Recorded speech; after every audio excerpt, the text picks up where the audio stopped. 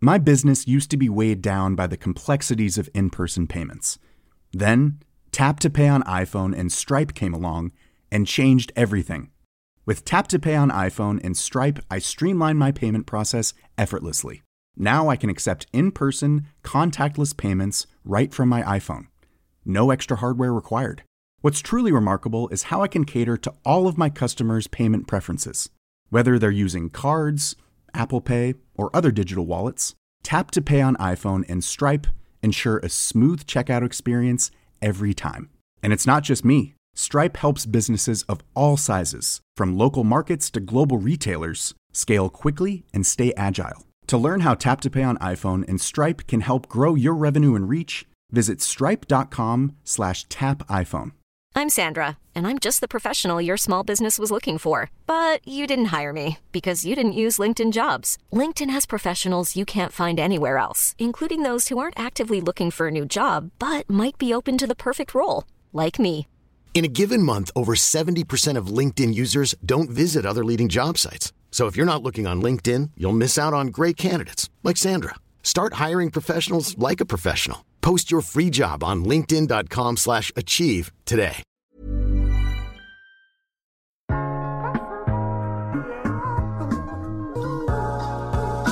Hej, mit navn er Mark Anthony, og du lytter til iværksætterhistorier produceret af Podtribe Media.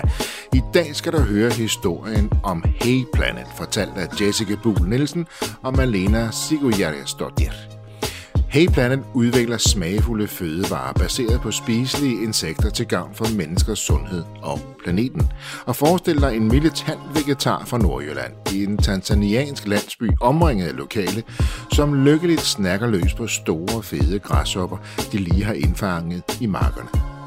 Det var virkeligheden for medstifter af Hey Planet, Malena, da hun for 12 år siden spiste græshopper for første gang og hurtigt fik smag for de ernæringsmæssige fordele og kulinariske muligheder ved spiselige insekter. Flere år senere på et lille kontor i København møder Malena Jessica, som efter at have afsluttet en social entrepreneurship-projekt i kvindefængsler i Peru, leder efter en ny udfordring. Og hun slår hurtigt fast, at hvis denne fødevare skal tiltale herre for Danmark, så skal insekterne pulveriseres. Men det er ikke kun den almene dansker, der skal overbevises. Vi er jo frontrunners, det er helt sikkert. Og vi håber jo lidt, vi kan inspirere nogle af de store. Tit så ser man på dem, der tør at kaste sig ud i det her. Og gør vi det godt, som vi håber, så er der flere, der kommer ombord. Vi er bestemt ikke bange for konkurrenter. Vi ønsker faktisk flere konkurrenter, så det her faktisk bliver en almindelig spise ude i verden. Ellers er jeg ikke så meget andet at sige. En rigtig god fornøjelse. Jessica og Malena, ordet er jeres. For at sige det med få ord, så er vi jo en dansk fødevarevirksomhed, og vi har den her vision om at skabe en bæredygtig og innovativ madkultur ved at integrere spiselige insekter i forskellige fødevarer. Sådan. Ja. Integrere spiselige insekter. Ja, det er ret godt. Ja, det er kortere. Og det har I jo også gjort. I har jo faktisk også verdens første bæredygtige kød. Ja, det kalder vi det. I jeres sortiment, ja. Vi har en del forskellige produkter. Vi har vores snacks, en proteinbar med dadler og nødder, og så det her buffalo billepulver. Så har vi noget knækbrød, og så har vi vores kød, og det er faktisk vores kød, som vi har brugt rigtig meget tid og energi på at udvikle de sidste snart 3-4 år næsten. Og det er ret vildt, fordi det som kød kan i forhold til sådan ernæring og smagsmæssigt har det også rigtig meget umami, men til gengæld så har det en klimapåvirkning ligesom planter. Så det er derfor, vi kalder det for bæredygtigt kød. Det er jo animalsk, vi vil jo ikke gøre nogen sure eller noget. Så ja, så det synes vi er et mega spændende nyt. For det er animalsk, fordi der er insekter i, men der er ikke kød i, som vi kender det i traditionel forstand. Og det er vigtigt også, at du ved, at alt, hvad vi laver, det er jo selvfølgelig med pulver.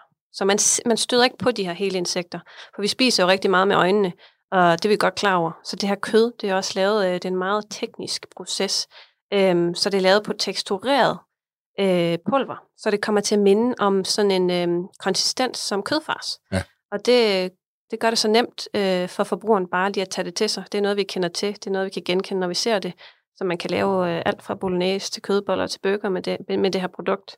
Så nemt lige at skifte ud med, du ved. Og det er jo nemt. Nu skal vi bare lige have overbevist folk om, at det er godt, og det er sundt, Jeg har været så heldig, jeg har lige fået lov til at smage af salty peanut bar, og der var, hvis jeg husker rigtigt, 600 biler i. Pulveriserede biler, de var ikke hele. Og det smagte fremragende af dadler og salte peanuts. Altså, det havde jeg jo ikke tænkt over, hvis I ikke havde fortalt mig det inden. Så det er jo det her med mindset, vi skal lige vende os til det. Det her med insekter. Vi har hørt det længe.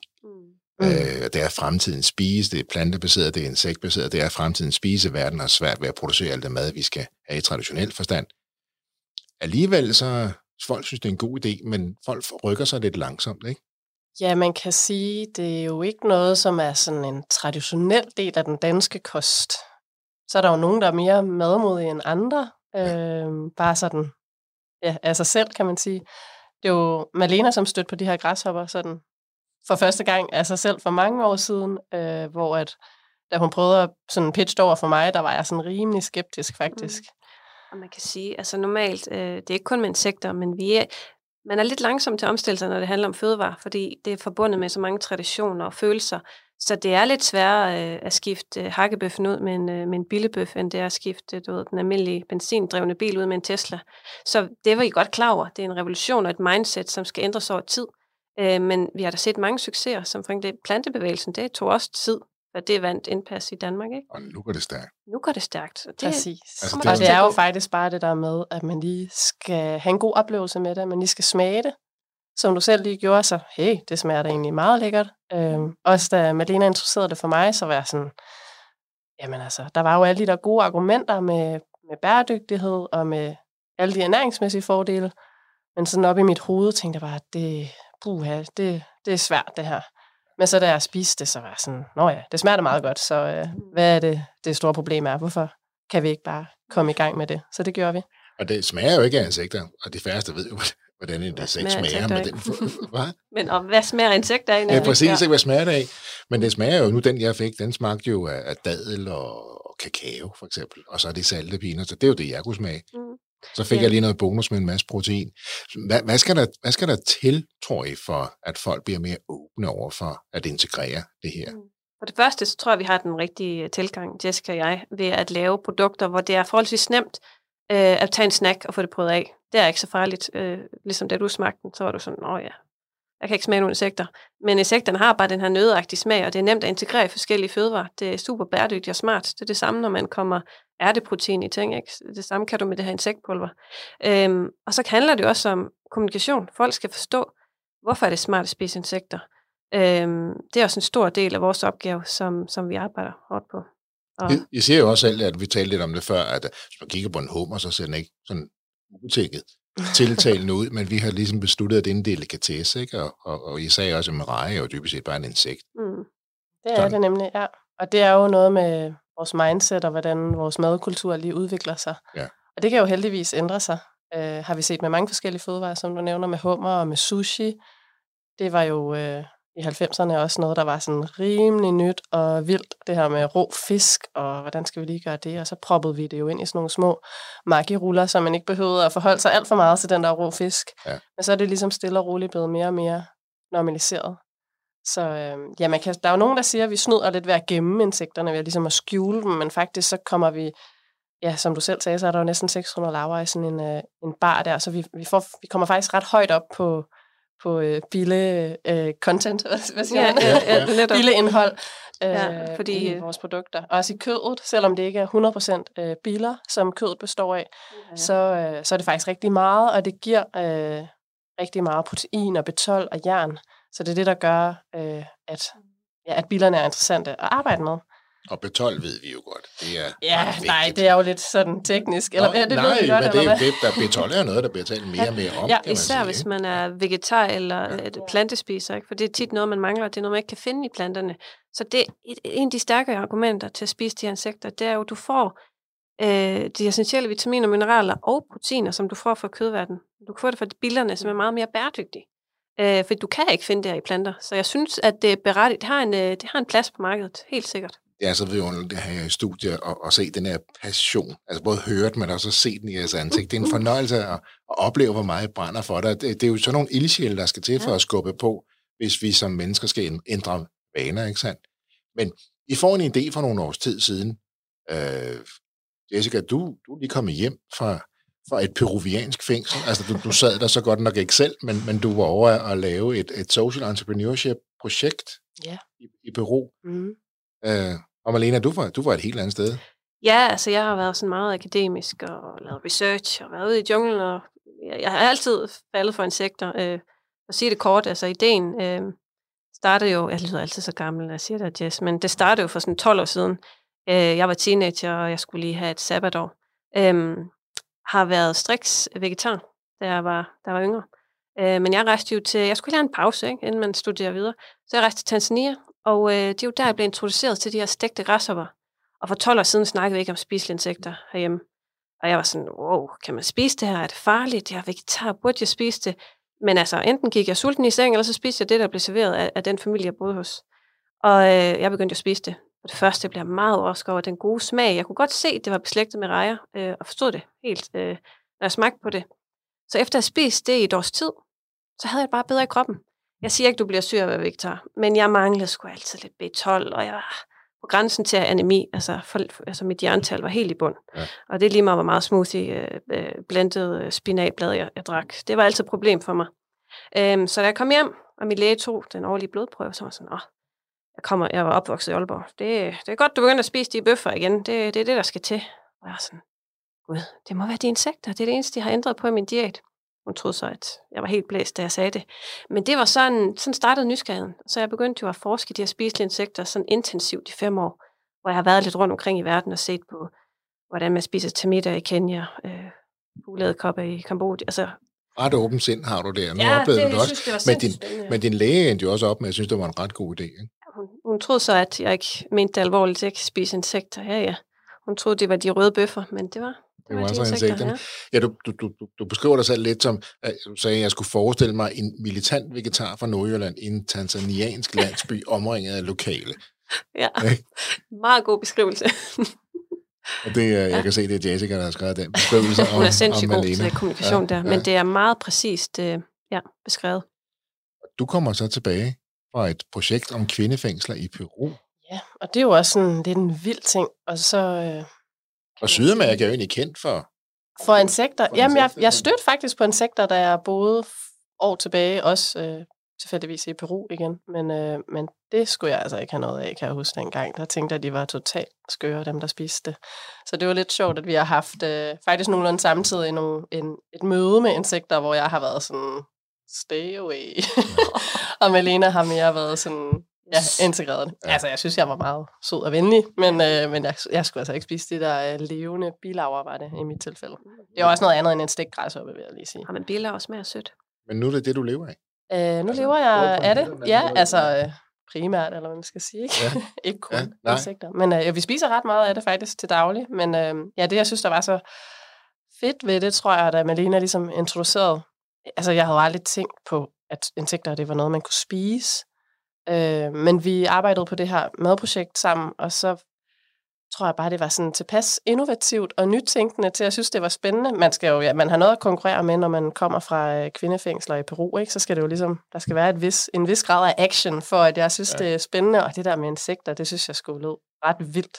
Så Malena får dig overbevist? Altså, hun er meget overbevisende. Altså, har alle facts om bæredygtighed og ernæring. Og du glemmer min Masterchef dish, som jeg serverede for dig.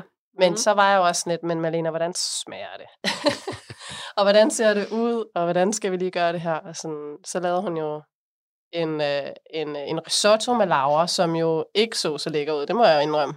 Kæmpe fed laver. Hun skulle udfordre. Skal se, hvad hun er lavet af, ikke? Om hun, Så du lavede en risotto med... det hed voksmøllelaver dengang. Ja, det var altså ikke lækkert. Sådan nogle kæmpe store laver. Når man friterer dem, så smager de faktisk lidt af bacon. Siger det bare. Det var jo det, jeg fandt ud af, så da jeg smagte det. Ja, det var så også lidt en ilddåb, ikke? Altså en ting er pulveriserede biler, men når der ligger sådan en lav ned i den risotto. Det er altså lidt vildt, det er det altså. Når det er første gang, du skal smage det. Så det er også derfor, jeg var sådan, okay, det smager jo egentlig godt, men det er svært. Altså, sådan rent mentalt. Og det er jo sådan, mange mennesker har det. Det er jo kan jeg jo heldigvis godt forstå. Malena har en helt anden barriere, eller sådan indstilling, ikke? Men, Jeg tænker på, om det ikke har været sundt for jeres forretning, at du brændte så meget for det, og du var all go, og du havde den her sunde skepsis, fordi du repræsenterer måske med den holdning rigtig mange af jeres kunder, jeres kommende kunder. Fordi, hvordan håndterer vi den skepsis, den holdning til at spise? Præcis, og vi var heldigvis enige i, at det var nok en god idé, hvis vi kunne arbejde med det på en måde, hvor det rent faktisk var appetitligt. Kunne vi gøre det lidt sexet, kan man også sige, ikke? Så det var ret hurtigt, at vi begyndte at pulverisere dem. Og så tænkte vi, jamen altså, vi vil jo gerne, hvis vi skal skabe noget, men så skal det jo være sundt, og det skal være bæredygtigt, og det skal smage godt. Og så har vi jo eksperimenteret med alt muligt, brownies og cookies og alt muligt, og så tænkte vi, der skal jo ikke være alt muligt sukker og chokolade i, og sådan. Så laver vi noget med dadler og nødder, og det har så udviklet sig til nogle forskellige produkter, og nu har vi vores snackbars på dadler og nødder. Som jeg jo var så heldig at smage en af. Præcis, og vores knækbrød og vores kød, ikke? Og det har sådan været under udvikling, og fælles for det hele er jo det her med, at der skal ikke være nogen sådan uhyggelige overraskelser. Der er ikke nogen ben eller vinger, der stikker ud af noget af det. Det er pulver. Ja. Og det gør jo faktisk også, at vi kommer op på et ret højt næringsindhold på alle produkterne, uden at man skal kigge på dem. Og CO2-aftrykket? Ja, det er jo lavt, ja. Det er jo ret vildt. Altså, vi er jo stadig i gang med beregninger. Det udvikler sig hele tiden, når du produktudvikler, så kommer der et step mere ind og ud. Men vi kan generelt sige, at her har vi også en lille buffer på, men at producere 1 kilo af vores helt plantekød udleder mindre end 1 kilo CO2. Hvorimod almindelig hakket oksekød udleder næsten 33 kilo CO2. Så der er en kæmpe forskel, vi kan gøre, hvis folk bare kan udskifte vores med almindelig kød.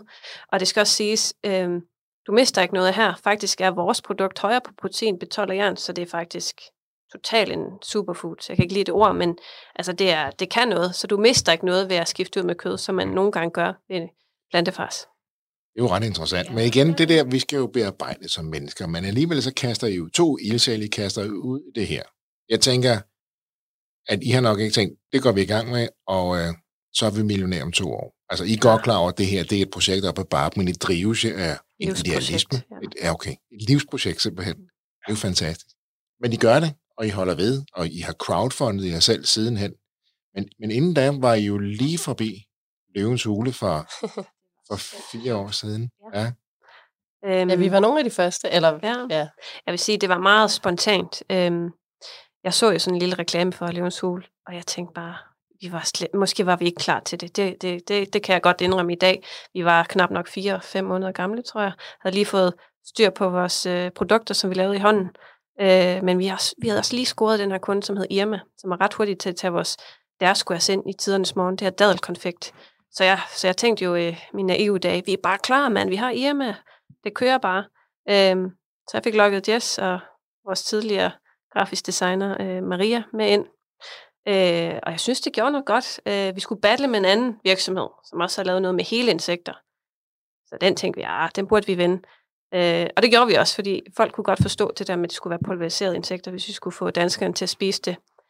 Vi fik så dog ikke nogen af løverne med ind, men det var faktisk også lidt vores strategi at få noget markedsføring. Det er det, vi gerne vil blive set. Når man er sådan en lille virksomhed, vi har stadig ikke fået nogen stor investering, så er det svært at bruge en masse penge på Facebook ads og hvad man ellers gør, ikke? Så det her, det gav os nogle kontrakter. Der var folk, der kontaktede os efterfølgende, og vi fik en meget flot investering senere hen, så jeg tror, det var skæbnen. Det skulle ske. Ja, det så på den måde, selvom I ikke gik derfra med en investering, så fik I rigtig meget ud af det.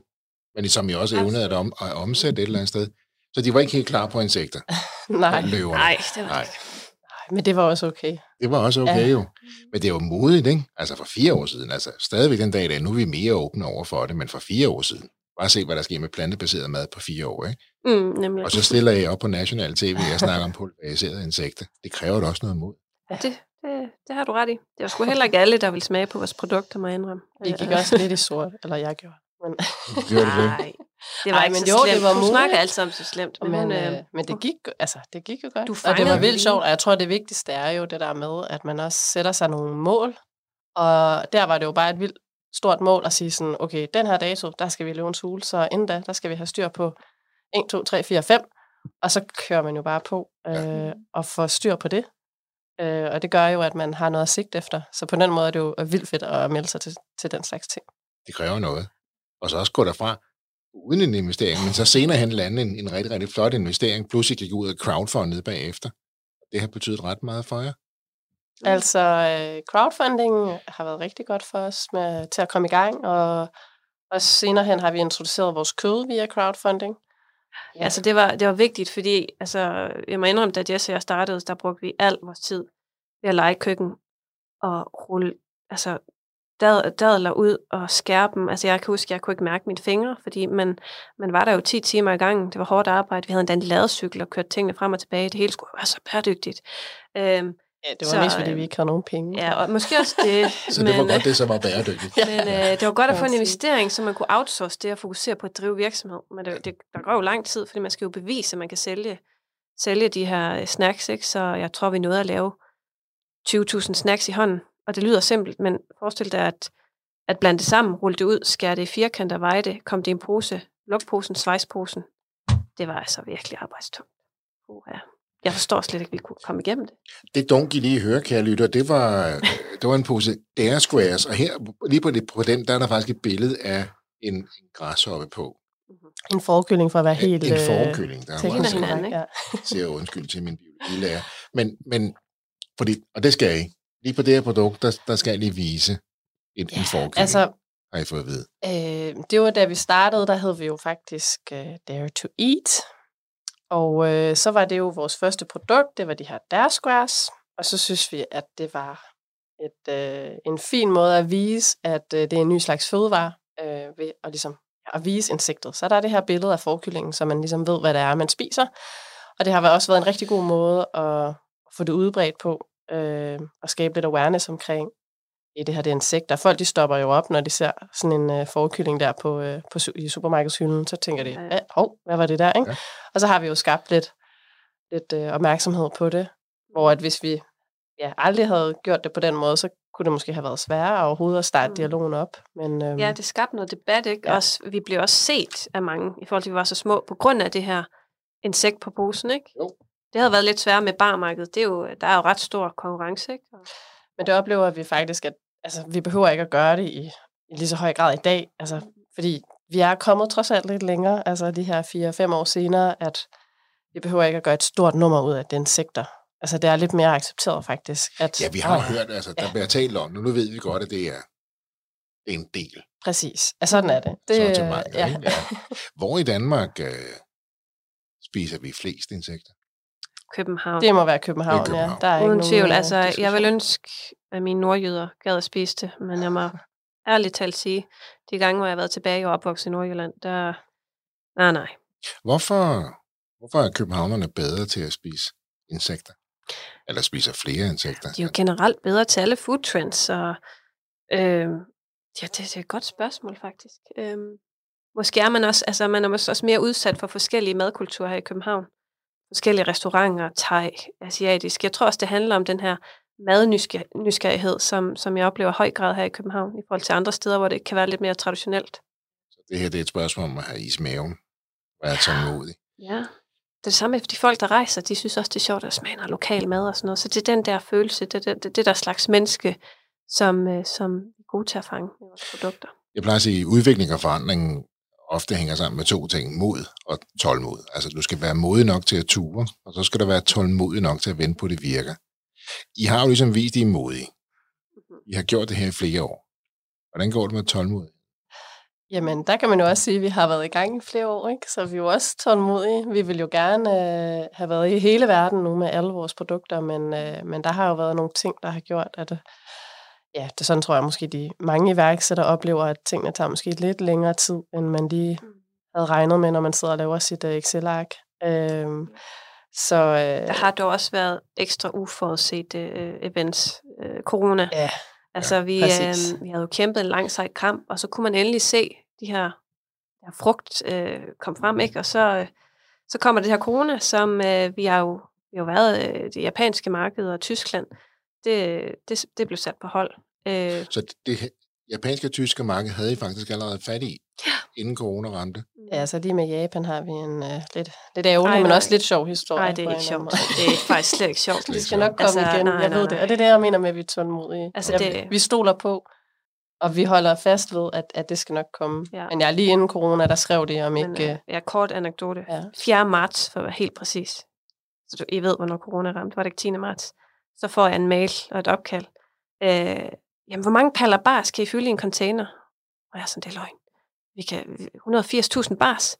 Fedt, okay, fordi der var det her store firma i Japan, der havde efterspurgt dem, og lalala. Hvornår kunne man levere det? Og han ville vende tilbage, ikke? Så kom der jo det her corona. Dette afsnit af iværksætterhistorier præsenteres i samarbejde med AJ Produkter. Landets største leverandør af kontormøbler og inventar. Skal din virksomhed have den bedste inventarløsning, så skal du kende AJ Produkter. AJ Produkter har landets største produktudbud og til de skarpeste priser. Om det drejer sig om et skrivebord eller en hel lagerhal, så kan AJ Produkter hjælpe dig. Møblerne er designet med et særligt fokus på ergonomi og på at skabe det gode arbejdsmiljø i dit firma. Og så er de produceret i Europa. Din garanti for høj kvalitet og godt design. Se hele udvalget og få kyndig vejledning på ajprodukter.dk. Og, Det vil sige, I stod med en potentiel ordre på 180.000. Nej, enheder, det svarer til næsten 1,5 millioner. Vores største salg, og jeg kan huske, jeg rystede helt og ringede til Jessica. Hyperventileret, og det var helt, men nej. Det... Ja, så vi stod med et stort potentielt salg, som så desværre blev... Jeg er glad for, at vi ikke nåede at producere barn. Rykket, kalder jeg det. Det skal nok komme, men de er så stadig ikke helt kommet. Men I nåede så ikke at producere dem, kan man sige, og have den omkostning ved det. Så var vi... Mod igen og tro på sit eget produkt. I står Præcis. med en ordre på 1,5 millioner bars i et kort øjeblik. Ja. Og så lukker verden. Ja. Hvor er det godt, at du kan reframe på det til, det var godt, vi ikke noget at lave. Ja, ikke også? Det er sådan, man skal tænke. Sådan skal man tænke på det. Men det og så siger du, Jessica, det skal nok komme tilbage. Det skal nok komme, og det viser jo også lidt det her med tålmodighed også. Og jeg tænker også det der med, at man ikke forventer, at alle danskere bare synes, det er det fedeste i verden i morgen. Altså, vi ved godt, at det kræver lidt tid, og det kræver jo, at vi skal få folk til at smage det. Det er derfor, vi arbejder rigtig meget med kødet, for eksempel ude i kantiner og på restauranter, sådan så folk får en rigtig god oplevelse med det. Så er det nogle dygtige kokke, der har arbejdet med det, og så får man foran sig måske en spaghetti bolognese, eller nogle lækre tacos, eller et eller andet. Så man får den her gode oplevelse med at spise en ny fødevare, som jo, hvis man bare hører om det, eller ser det i supermarkedsdisken, så kan det virke lidt skræmmende, og insekter, hvad er det for noget? Hvordan skal man dog lave det? Og hvad kan man bruge det til derhjemme? Men når vi er ude og på arbejdspladserne og i restauranterne og sådan noget, så er det jo en helt anden måde, vi møder folk. Så, men det tager lidt tid at gøre det på den måde. Men jeg tænker vel også, nu ventede han lidt med ordren til efter corona, så den kommer selvfølgelig tilbage. Den kommer. Ja. Men vi taler om en japaner, der bestiller hurtig hovedregning 1 milliard biler. Ja, mindst, ja. Hvis der er 600 ja. Det må da også booste jer lidt. Altså, fordi ja. jeg kan sagtens mærke på, at I tror på det her. Ja. Altså, det er 100% all in på det her. Men når man så lige pludselig får sådan en ordre. Det er så fedt. Ja, det giver selvom den så lige måtte vente et par år. Ja. Men I er så også ind i Tyskland. Ja. Men corona rammer jer, som du siger, Malena, hårdt. Ikke bare på den japanske ordre, men den rammer jer hårdt også. Ja, man kan, som du siger, hvis man skal vente til noget positivt. Da corona ramte, vi mistede rigtig mange samarbejdspartnere, som gik konkurs. Vores producent tog vores distributør. Det gode er, at vi fandt så en bedre producent, der lavede bedre kvalitet. Så det var ikke så dårligt. Distributørerne, det er lidt ærgerligt, ikke, fordi det tager noget tid at bygge et samarbejde op. Men nu har vi fundet nogle distributører, som vi tror kan klare jobbet bedre. Så det er det, vi håber på. Og så starter man lige så stille op igen. Det er sådan, det må være. Jessica, Malena her, er hun altid så god til at reframe i en positiv kontekst? Ja, det kan man godt sige. Rimelig god, ja. Men det er jo også en god egenskab, tænker jeg. Ja. Det kan også være lidt dårligt nogle gange. Jeg tror også nogle gange, jeg læser et ja, selvom det er et måske. Jeg tror jo nogle gange, at vi har vundet i Lotto, når Malena hun ringer til mig. Nej. Eller ikke Lotto, vel, men altså i iværksætter-lottoen. Så du er den her iværksætter? Nej, det er et måske, og måske det er et ja. Mm-hmm. Og ja, det er virkelig stort ja. Men ellers kan man jo ikke være sælger, tænker jeg. Så bliver det jo svært. Og hvem af jer to er sælgeren? Jamen, det skal vi desværre begge to være. Eller ikke desværre, men det er vi begge to. Men Malena, hun har jeg tror, det er det der med at være nordjyde, som... Det De gør, er at så man har troværdige, det det er det, man siger. Nej. Man skal være en hunter, når man er sælger. Virkelig blive ved, og det der med tålmodighed igen. Og også i forhold til altså, Tyskland, det er jo et produkt, som kræver lidt mere end bare at, ja, hvad kan man sige, få fat i den centrale indkøber, og så sige, hey, skal I ikke lige have 80.000 pakker, og vupti. Det er lidt mere en proces, hvor vi skal starte det op i 5-10 nøglebutikker, og lave en masse kommunikation, og lave en masse demoer, så folk kan smage på det.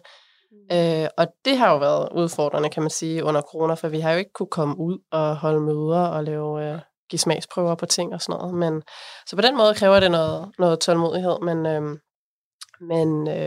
men vi kan også mærke, at det bærer frugt. Altså, det er virkelig rykket på de her 4-5 år, at det er blevet meget mere accepteret. Nogle gange, når vi er ude, altså vi var på Lolland for nylig, hvor vi tænkte, der var måske lidt en fare for, at folk ikke var så åbne over for det. Hvor vi lige skulle teste vores kød af, faktisk. Og der fik vi vildt gode tilbagemeldinger. Altså det fantastiske er, at man ikke skal forklare så meget. At der er en eller anden naturlig forbindelse mellem bæredygtighed og insekter. Den er sådan kommet, og det gør det meget lettere for os at fokusere på det sjove. Smag. Ja, i stedet for at skulle hele tiden retfærdiggøre, hvorfor der er insekter i det, ikke? Sund, smager godt, bæredygtigt. Yes. Men det mener jeg jo egentlig ikke. Jeg mener ikke noget men. Jeg vil egentlig bare tilbage til jeres crowdfunding. Det her med at gøre verden til et bedre sted, det kan jeg jo høre. Det driver jeg meget. Pas på den, vi har. Gør verden til et bedre sted. Crowdfunding. I må jo også have skabt en community omkring jer.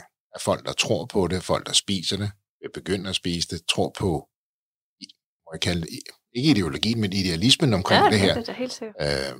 Så der må I jo også være ved at skabe en god community for ikke bare dem, som bidrog til crowdfundingen, men de ringe i vandet, som det skaber. Kan I mærke det?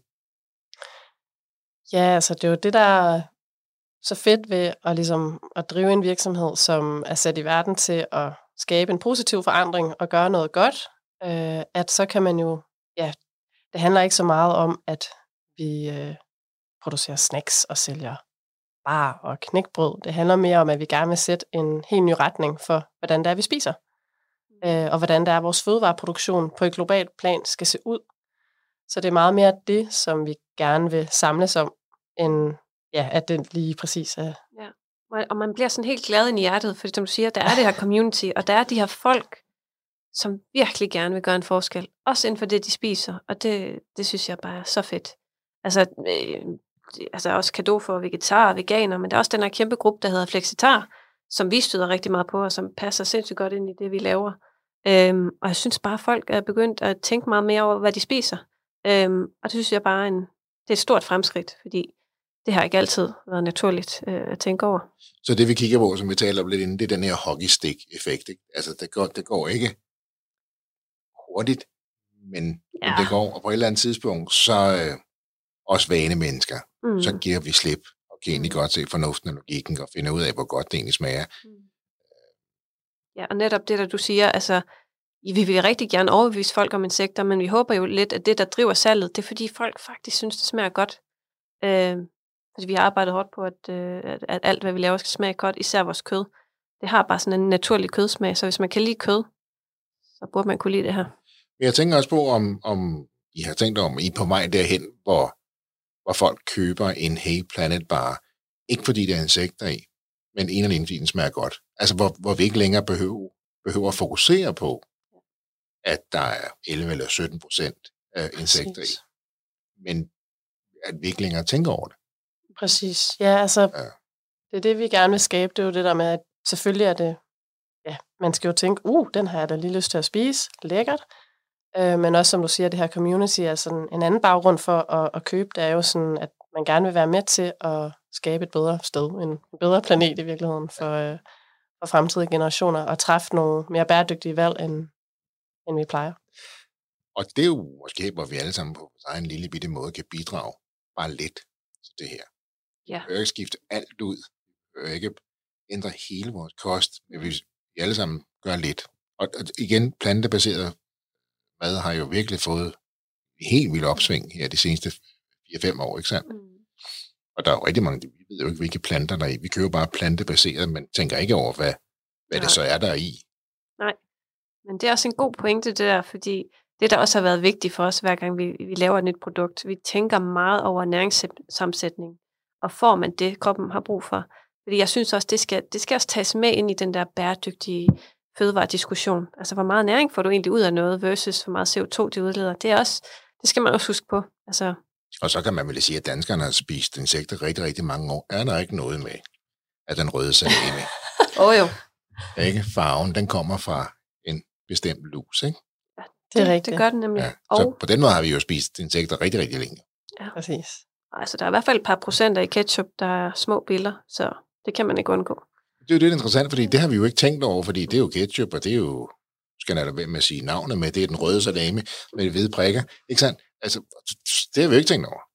Nu bliver vi bevidste omkring det. Og jeg ved da indimellem, når jeg taler med folk, og så ved du godt, hvor farven kommer fra, så bliver de først helt skældet og tænker, gud, så er det det.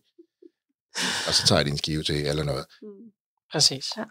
Så vi skal uddannes som mennesker. Lidt op. Så hvordan gør I det? Udover at producere nogle dejlige produkter, så er det jo vel ikke nok i sig selv. I skal jo blive ved med at gå ud og fortælle den her historie. I skal også have forretningen til at løbe rundt i mellemtiden, ikke sandt? Jo. Jamen altså, lige nu har vi jo rigtig meget fokus på vores kød, som vi har jo lanceret det sammen med nogle restauranter her i efteråret. Ja. Og så har vi været ude i nogle rigtig store danske virksomheder i deres kantiner. Så der er vi jo ude og, hvad kan man sige, blive en helt almindelig del af frokosttallerkenen. Så det er jo også en virkelig god mulighed ligesom at kommunikere, jamen altså, prøv den her kødbolle, den smager dejligt, og så er den meget bæredygtig. Og kantiner, rigtig gode kantiner, er jo blevet kæmpestort i Danmark. Altså, rigtig mange danskere får jo mest sunde og det største måltid, det får de jo på arbejde, ikke? Lige præcis. Så det er jo sådan en måde, vi kan komme ud og kommunikere til mange mennesker på én gang, hvor de også smager det, for det er faktisk det der med, at de skal smage det, der er noget af det vigtigste, fordi hvis man bare snakker om det, så kan det godt virke lidt skræmmende, ikke? Så har vi også været rigtig gode til at sige ja til at komme ud og snakke med mange skoler, lave foredrag. Fordi at jeg ved godt, det er tidskrævende, vi gjorde det måske mest i starten, men det hjælper også med at få budskabet ud, og især unge mennesker er jo altså virkelig åbne for nye idéer og er sindssygt begejstrede for ideen, og så er de vores små ambassadører, som fortæller det videre. Så den effekt har virkelig også hjulpet os med at få budskabet ud. Men den her energi, altså hvordan I får ideen, I går i gang, I er Løvens Hule, de er ikke helt friske, men det giver jer en anden vinkel, som I er rigtig gode til at udnytte. I er unge, I har begge to små børn, I mister ikke en ordre på 1,5 million barsel, den bliver bare udsat. Corona rammer, og I sidder her og brænder så meget for det. Altså, jeg ved, Malene, du har et barn på 1,5, og Jessica lige knap 2,5. Ja, lige præcis. Ja. Og I er alene om det her. Det kræver også noget bagland. Ja, vi har lidt hjælp her og der og sådan, men jeg tror faktisk også, vi talte lige tidligere om, at det har jo også ændret sig nu, hvor vi har børn, fordi der kommer en helt ny sådan niveau af mening bag det her med at gerne vil gøre verden til et bedre sted, så kliché som det lyder, ikke? Men når man har børn, så tænker man jo på, hvad er det for en fremtid, de kommer til at have. Og hvad det kan de nyde. Alle de ting, som vi har nyt på samme måde, og det vil vi jo gerne være med til at sørge for, at det kan de godt. Og det er jo også det, når man taler med sine børn nogle gange, ikke? Jeg tager et tale med dem børn, så sagde, tror du egentlig, vi spiser kød, når jeg bliver voksen? Og det er jo et interessant spørgsmål. Så sagde jeg så ja, men nok ikke så meget, eller blandet med noget andet, svarede jeg. Og først efter jeg har svaret, så begyndte jeg at reflektere lidt over spørgsmålet, fordi om 10 og 15 år, når vi kigger tilbage, hvad vil vi så smile af? Ja. Danish Crown har jo selv sagt, at oksekød, det bliver noget, man spiser i ny og næ. Ja. Og på linje med champagne eller kaviar. Og har selv lanceret nogle plantebaserede produkter nu, ikke? Altså vores største slagteri har produceret plantebaserede varer. Så den næste er vel, at de også begynder at producere insektbaserede varer. Ja, det synes jeg. Who knows? Men generelt med det her fødevarefremtiden, jeg tror, dem vi ser rigtig meget op til, Jessica og jeg, de hedder The Eat Lancet, og de har jo netop lavet en rapport over, altså hvordan brødføder vi en voksende befolkning, på en bæredygtig måde i evig tid. Og der har de faktisk ikke udelukket kød, men der står, at hvis vi alle sammen skal have nok af de vitaminer og mineraler på en bæredygtig måde, så skal man bare maks spise 100 gram rødt kød om ugen. Så det er igen, som du siger, det forsvinder måske ikke, men det skal, altså fordelingen af, hvad man spiser, skal helt klart ændres, ikke? Men vi skal jo sådan 100 eller 200 år tilbage i forhold til, hvor meget fyldte kød på vores tallerken dengang. Ja. Kontra hvor meget det fylder nu.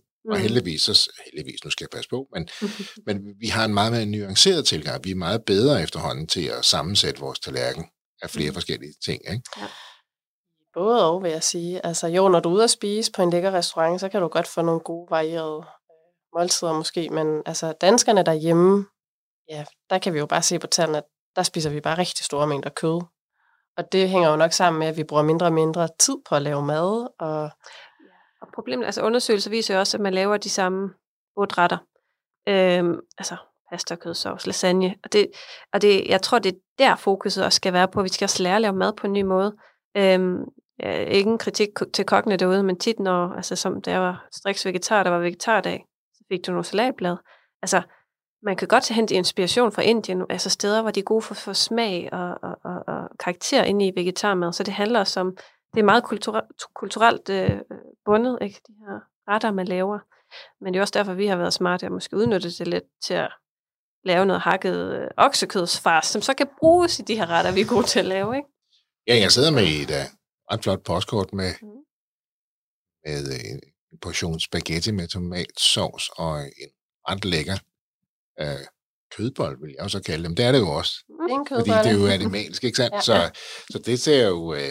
Kan du se, at det skal ligne en lille planet? Det kan jeg godt se nu, når du siger det.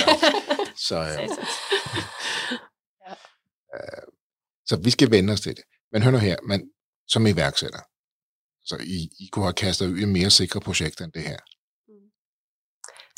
Det kunne vi, men hvem vil så gøre det her? Altså, du har hørt, vi er jo frontrunners, det er helt sikkert.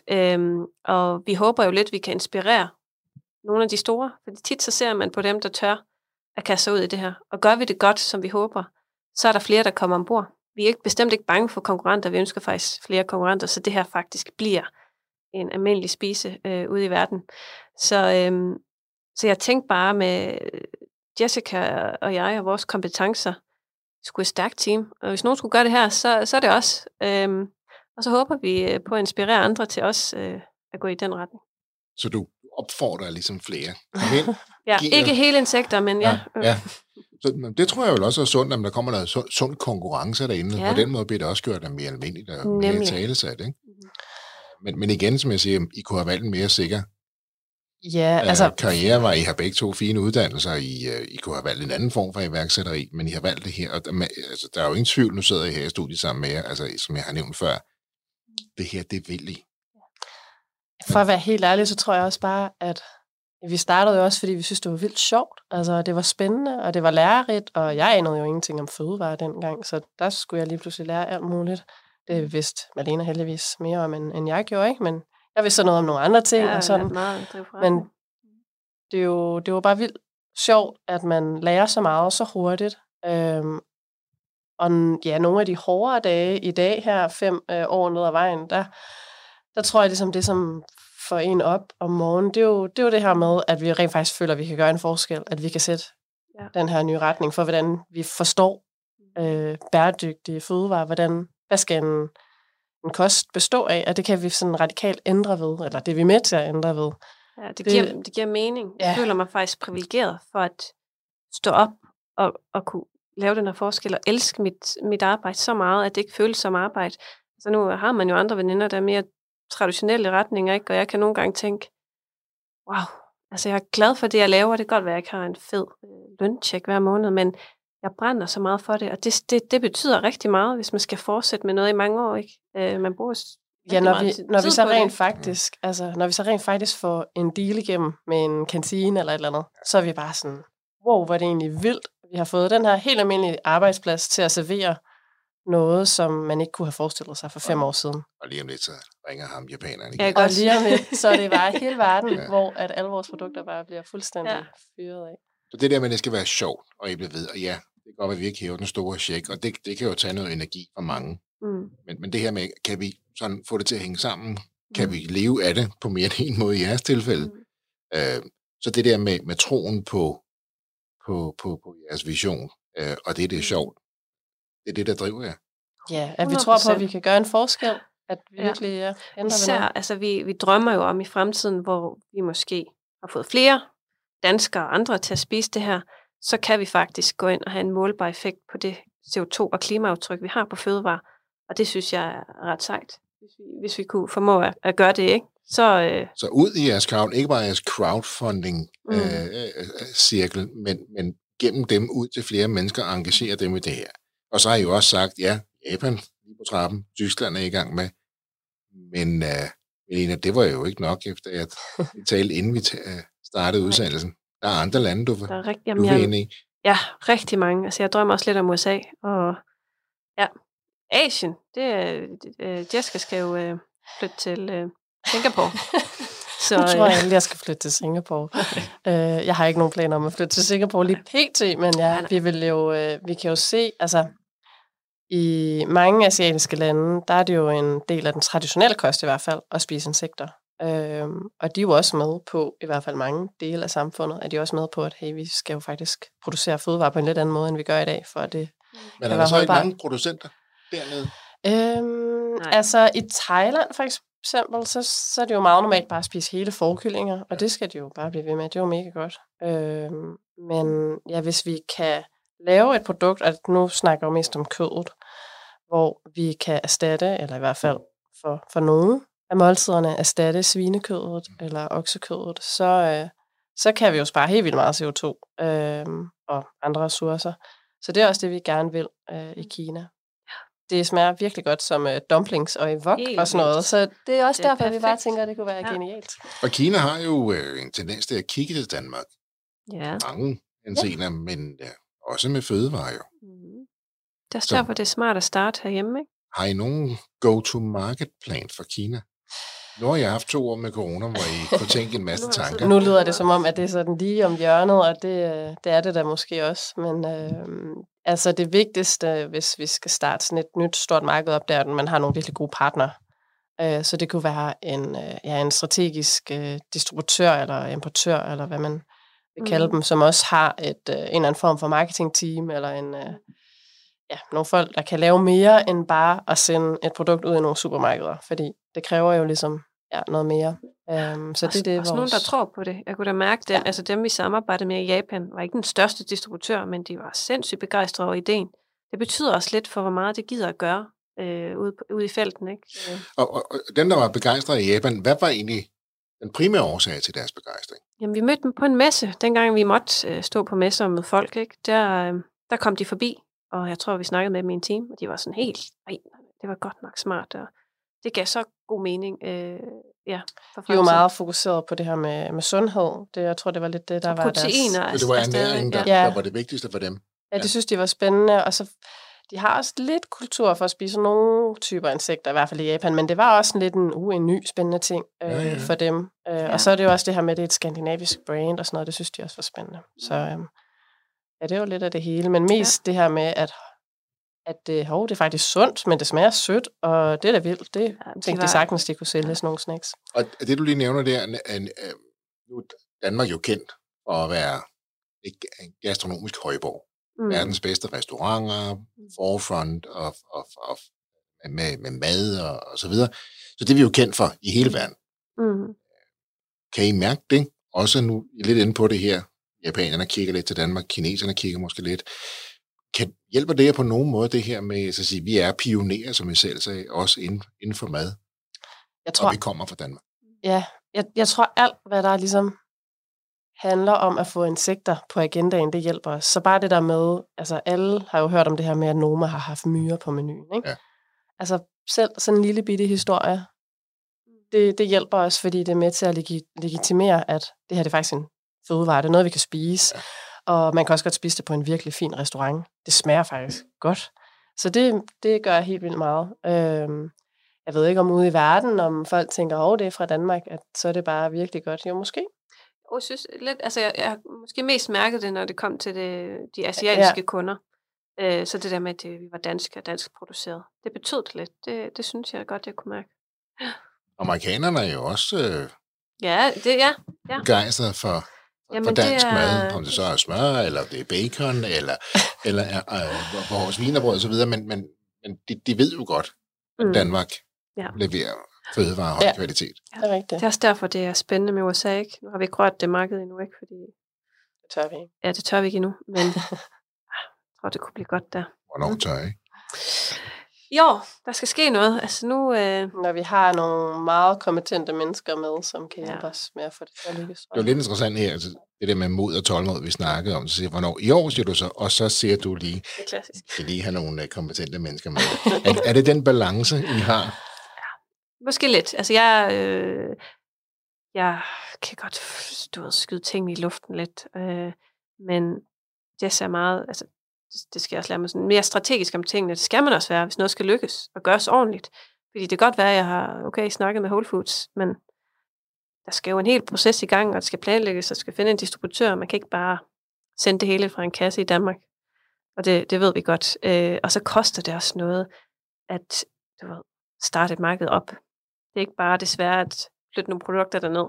Der er jo desværre det der hedder markedsføring, som koster rigtig mange penge. Marges.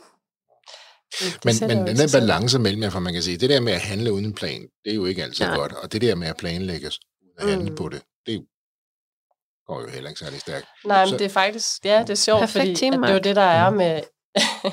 det er det, der er med iværksætteri nogle gange, at grunden til, at man kaster sig ud i sådan nogle vanvittige projekter, det er jo, fordi man ikke helt har gennemtænkt, hvad der egentlig kan komme til at ske. Og jeg tror, hvis man er sådan en type, som virkelig gennemtænker alting, så bliver man nok ikke iværksætter, vel? Fordi at det er svært at vide, hvad er det egentlig, der kommer til at ske. Og man bliver jo nødt til at tage nogle risici. Og da vi startede for 5 år siden, så tænkte vi jo ikke på, hvor meget skepsis der var, eller faktisk var det jo også nogle af de der insekter, var også ulovlige dengang, og det var ikke godkendt i EU. Der var alle mulige ting i vejen, men sådan, når man er iværksætter, så bliver man bare nødt til at tænke på, at hey, det bliver mega fedt det her, og det bliver så cool, og det bliver sjovt, og kommer til at lære en masse, vi kommer til at ændre verden, og så er det ligesom den energi, man kører på. Fordi hvis man går og tænker på alle de ting, der kan gå galt, jamen så kommer man bare ikke særlig langt. Nej, jeg havde en gæst i studiet, og han sagde, havde jeg vidst, hvor svært det var jeg aldrig gået i gang. Hvor var det godt, jeg ikke vidste, hvor svært det var, sagde han. Præcis. Helt enig. Mark, vi brugte 9 måneder bare på at gøre insekter lovlige i Danmark, før vi kunne sælge noget. Det var I også med til at bidrage til. Ja, det er jo det. Så der har I også hjulpet andre, kan man sige. Ja, der har du ret i. Altså jeres ildhu og jeres vedholdenhed er imponerende. Og jeg håber, I får rigtig stor succes af rigtig mange årsager. Ikke mindst på grund af vores planet. Og på den måde kan man sige, at det var rigtig godt, I skiftede navn. Ja. Det er jo sådan en lille eye-opener, ikke? Planet. Vi synes, det er meget passende. Ja, det passer meget bedre faktisk, så på den måde var det en god ændring. Det navn beholder vi. Det synes jeg er en god idé. Og nu er I ved at blive ret godt kendte på det, så det vil måske også være synd at ændre navnet nu. Om 2 år, der ved jeg ikke, om jeg skal have dig med på en eller anden Zoom-forbindelse fra Østen, Jessica, og du sidder over i USA, men hvor er Hey Planet om 2 år? Jamen, vi har i hvert fald fået vores kød i en masse supermarkeder, hvor det bliver sådan en almindelig ting, man lige tager med hjem og laver til aftensmad.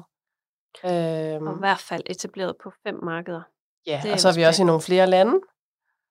Og så er vi måske...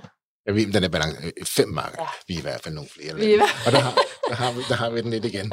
Det er jo den her fantastiske dynamik. Det er jo godt, jeg ved ikke, om jeg er god til at fange i underbevidstheden tænker, at der er nogen, der holder os op på det, eller et eller andet. Og så, det ved jeg ikke. I kan jo gå ind og lytte til den her podcast om 2 år. Ja. Så nu der er pres på. Og så kan det godt. Så kan det godt lide pres, ja. Og så måske kan vi få jer i studiet igen, og så kan I fortælle. Ja, så skal vi fortælle om Asien og USA. Det vil vi meget gerne. Rigtig gerne. Et godt råd til andre iværksættere? Altså, jeg synes virkelig bare, hvis man har en god idé, kan se et hul i markedet, så skal man kaste sig ud i det, som du siger. Fordi jeg tror rigtig mange mennesker holder sig tilbage, fordi så tjener man ikke nok penge. Altså, man kan se rigtig mange forhindringer. Men der er rigtig meget hjælp at hente, når man starter virksomhed, og der er faktisk også rigtig mange penge at hente derude. Så jeg synes bare, man skal komme i gang. Bare fordi man ikke får en investor med for Løvens Hule, så skal man bare det er ikke nødvendigt. til noget positivt på en anden måde, som I lykkes at gøre. Dejligt. Ja, og så hjælper det jo, at man arbejder med noget, som man virkelig tror på og brænder for. Fordi det er jo hårdt, og man skal jo, som du siger, være tålmodig og kæmpe for det. Så er det endnu bedre, hvis det er noget, der ligesom gør verden til et bedre sted, kan man sige, på den ene eller den anden måde. Det er jo den smukke ting bag jeres hårde arbejde, ikke sandt? Ja. Og jeg ønsker jer alt det bedste. Tak. Ikke bare håber, man tror også på, at I nok skal lykkes. Mange tak. Jessica og Malena fra Hey Planet. Tusind tak, fordi I var med. Det var historien om Hey Planet, fortalt af Jessica Buhl Nielsen og Malena Sigurdsjærisdottir. Hvis du også har en iværksætterhistorie, som du brænder for at fortælle, så hop ind på vores hjemmeside og udfyld vores formular, og så er det måske dig, vi tager fat i. Ellers er der ikke så meget andet at sige end tusind tak, fordi du lyttede med. Kan du have en rigtig god og entreprenant dag, til vi lyttes ved igen. Hej.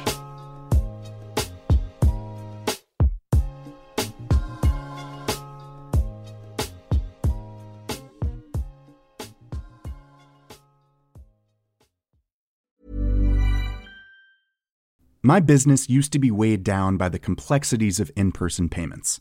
Then, Tap to Pay on iPhone and Stripe came along and changed everything. With Tap to Pay on iPhone and Stripe, I streamlined my payment process effortlessly. Now I can accept in-person, contactless payments right from my iPhone. No extra hardware required.